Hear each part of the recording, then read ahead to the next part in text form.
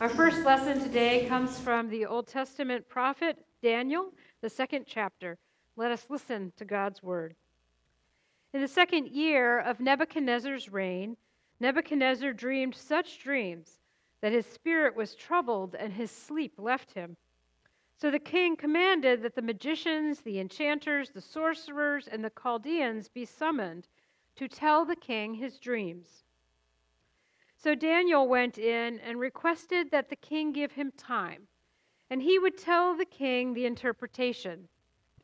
Then Daniel went to his home and informed his companions Hananiah, Mishael, and Azariah, and told them to seek mercy from the God of heaven concerning this mystery, so that Daniel and his companions with the rest of the wise men of Babylon might not perish. Then the mystery was revealed to Daniel in a vision of the night, and Daniel blessed the God of heaven. Daniel said, "Blessed be the name of God from age to age, for wisdom and power are his. He changes times and seasons, deposes kings and sets up kings. He gives wisdom to the wise and knowledge to those who have understanding. He reveals deep and hidden things. He knows what is in the darkness, and the light dwells with him. To you, O God of my ancestors, I give thanks and praise, for you have given me wisdom and power, and have now revealed to me what we asked of you, for you have revealed to us what the king ordered." Our second scripture lesson comes from John chapter 3. Listen again for God's word and wisdom for us today. Now there was a Pharisee named Nicodemus, a leader of the Jews. He came to Jesus by night and said to him, "Rabbi, we know that you are a teacher who has come from God, for no one can do these signs that you do unless God is with that person." Jesus answered him, "Very truly I tell you, no one can see the kingdom of God without being born from above." Nicodemus said to him, "How can anyone be born after having grown old? Can one enter a second time into the mother's womb and be born?" Jesus answered, "Very truly I tell you, no one can enter the kingdom of God without being born of water and spirit. What is born of the flesh is flesh, and what is born of the spirit is spirit. Do not be astonished that I said to you, you must be born from above. The wind blows where it chooses, and you hear the sound of it, but you do not know where it comes from or where it goes. So it is with everyone who is born of the Spirit." Nicodemus said to him, "How can these things be?" For the word of God in Scripture, for the word of God among us, for the word of God within us, thanks be to God. One of the things I look forward to every year during our annual trip to Canada is the darkness. After arriving and moving into our cabin for the week, getting the fishing gear set up, putting the motor on the boat and the kayaks in the water, having dinner with and catching up with family in the other cabins, what I love is the way darkness settles over the camp. We see these three different kinds of twilight that I mentioned in my email on Friday. We see the civil twilight when it is just dark enough to need some light to assist us, and the nautical twilight when stars become visible enough for navigation, and the astronomical twilight when we can see faint stars more clearly. In the ever-increasing darkness, stars become more visible individually and in their clusters. Satellites fly overhead, shooting stars flash by for an instant, and the vastness of the Milky Way is on full display. I am regularly amazed by what we see as the fullness of darkness overtakes the day. Then we go to bed, and as soon as we turn out the lights, there is a darkness unlike any I experience anywhere else. That's when I do my vision test. I lay there in bed, and I wave my hand in front of my face, and without fail, every year, I can't see my hand this close to my face.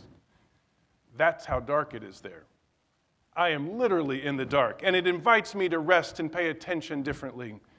As I focus less on what is happening directly in front of me, my other senses get engaged. I become more aware of other things around me, so much happening that I don't notice in the daylight. Frogs croaking, raccoons scavenging, loons calling, fish coming up to the surface to slurp a bug, the water lapping against the rocks, the wind in the trees nearby. Life is happening all around me, and it feels less differentiated and more like it's together somehow, unified in a larger wholeness. And I'm a part of that wholeness, and I feel a sense of wonder and awe. That's what we hope you will feel this Advent season, a sense of wonder and awe as we look into the ever-increasing darkness of this season, and we discover there what opens us up to wonder and awe in our faith. Our Advent theme this year, In Darkness and in Light, invites us to enter the darkness, not as a scary place, but a place that allows us to see in ways that the light around us won't let us see, as a place of goodness and even as a place where God dwells. We often hear scripture passages at this time of year like, the light shines in the darkness and the darkness did not overcome it. And as Tammy and I discovered in liturgy that we looked at over the years that we have shared with you, we often lift up light as more valuable than darkness. We often treat darkness as the enemy of light rather than a place of mystery, as if light is supposed to be the new normal, the ideal, and darkness is something to be overcome. And from a historical perspective, in human history, I get it. For thousands of years, getting light has been a hassle, according to the NPR podcast Planet Money. In the History of Light episode, they noted that until the 1800s, people had to get creative in the ways that they made light. In the tropics, people would catch fireflies and make a sort of firefly lantern. In Scotland, there was this bird called the storm petrel. It's a very oily seabird. And people would catch them, dry them, and then thread a wick down their throat, light it, and essentially carry a dead carcass to give them some light.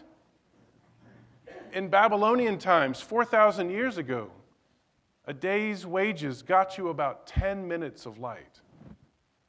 Throughout human history, most people have spent a significant amount of time making candles or pressing oil to allow them to have a little bit of light in the darkness. Light was such a hassle to get until kerosene in the 1850s, and then Thomas Edison's invention of the light bulb and the power plant in the 1880s changed everything. And suddenly, light became normal, almost ubiquitous, and by and large today, we take it for granted. Light is so global and abundant that whole sections of satellite maps of the United States don't even have darkness any longer. The issue for us isn't that the light shines in the darkness and the darkness can't overcome it. The issue for us today is that there's so much light, we have stopped learning how to see in the dark, let alone be in the dark, and let it ignite the other senses we have and feel a sense of wonder and awe. That's why I appreciate Wendell Berry's poem, To Know the Dark. In it, he says, to go in the dark with a light is to know the light. To know the dark, go dark. Go without sight, and find that the dark too blooms and sings and is traveled by dark feet and dark wings. I wonder sometimes if we've been trained to be so wary of the dark that we no longer see it as a gift. Light has become so normal for us that we no longer let darkness help us see differently. I appreciate the French proverb that says, by candlelight, a goat is ladylike. We aren't sure we can trust what we see when we don't have enough light. Light sharpens images and creates contrasts. It helps us see more clearly. We put more lights in the sanctuary here during the Capitol campaign because there were so many shadows up front that people online couldn't see us very well. Oddly, this was the darkest part of the room. But what are we missing that only darkness can reveal? What blooms and sings and even shines in the darkness? Our scripture readings today invite us to go dark in order to know God better. In our first lesson, the Babylonian king Nebuchadnezzar was having weird and troubling dreams as he slept in the darkness. So much so that he commanded all of his magicians, enchanters, sorcerers, counselors, and the Chaldeans be summoned to tell the king what the dreams meant. Only Nicodemus wouldn't tell his spiritual advisors what was actually happening in the dreams. He expected them to know the dreams without him saying anything. I don't know what it is about some people who expect others, like their spouses or their co-workers, their pastors, or their best friends, to be able to read their minds and somehow know what they're thinking or feeling or needing without saying any of it out loud. Maybe they're embarrassed to say it. Or maybe there's something about creating an impossible test that makes people feel superior or justified, that they can get irritated at somebody even though they said nothing. My seminary training, I want to admit to you, did not include mind reading classes. But no matter how often I say that, people still think I can do it. So unfortunately, if we can't figure out what's on their minds, they just get mad and accuse us of not caring or paying attention, while we remain in the dark about what's even going on. Nebuchadnezzar went one step further.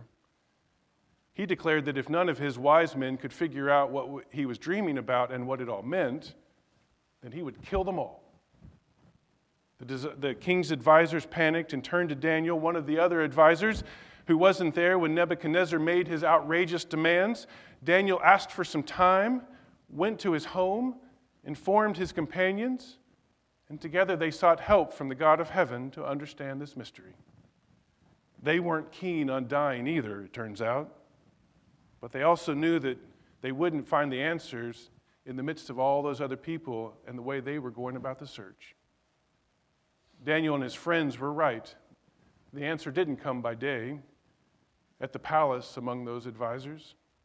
The mystery of the king's dreams was revealed to Daniel in a vision of the night. We aren't told why it happened that way, but I wonder if it had something to do with the night itself. In the light of day, everyone was panicked. All they could see was the impossible task before them and the anxiety that everyone was feeding on as they tried to figure out what to do. Daniel decided to look at the situation in the dark.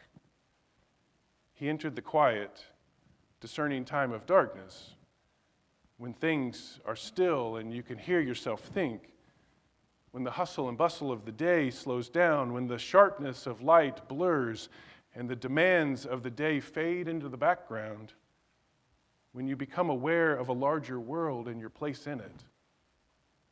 That's when we can see things differently. That's when God can speak to us and we can listen. That's when Daniel heard God speak, answering his prayers, explaining the king's dreams, and sparing all of their lives. Daniel couldn't help but offer a blessing for what had happened in the dark. Blessed be the name of God from age to age, for wisdom and power are his. He reveals deep and hidden things. He knows what is in the darkness, and light dwells with him. Daniel went dark and discovered hidden things of God. And in that darkness, Daniel discovered God's presence and wisdom necessary to respond to the king's demands. In our second scripture lesson, Nicodemus goes dark too in search of answers he was afraid to ask during the bright light of day. He was a religious leader who had heard about Jesus' teaching and the impact of his ministry, but he didn't understand what it all meant. Nicodemus was in the dark, so like Daniel, he went in the dark to talk to Jesus about it all. He was probably there to avoid being seen by others, especially the religious leaders. The last thing he needed was to be seen consorting with Jesus or sharing his own darkness about life and faith, even though that's what he needed. He needed the darkness because the contrast between his understanding of religious life and who Jesus was and what he was doing was too sharp in the light.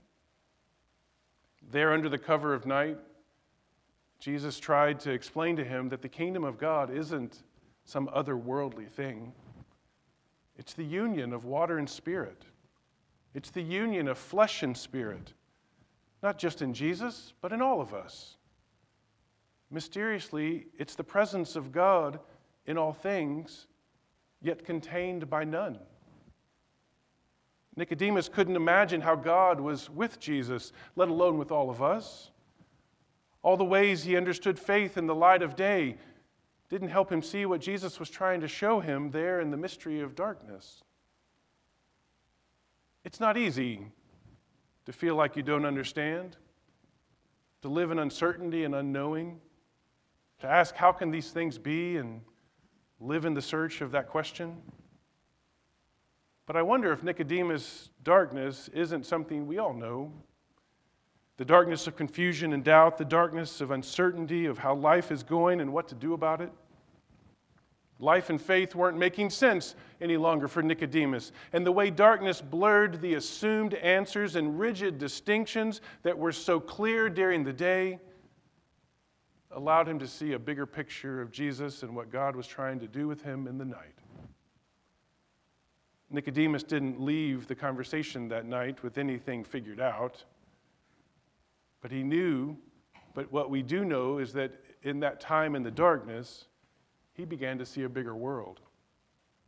Later in the gospel, Nicodemus stood up for Jesus when the religious leaders plotted to kill him.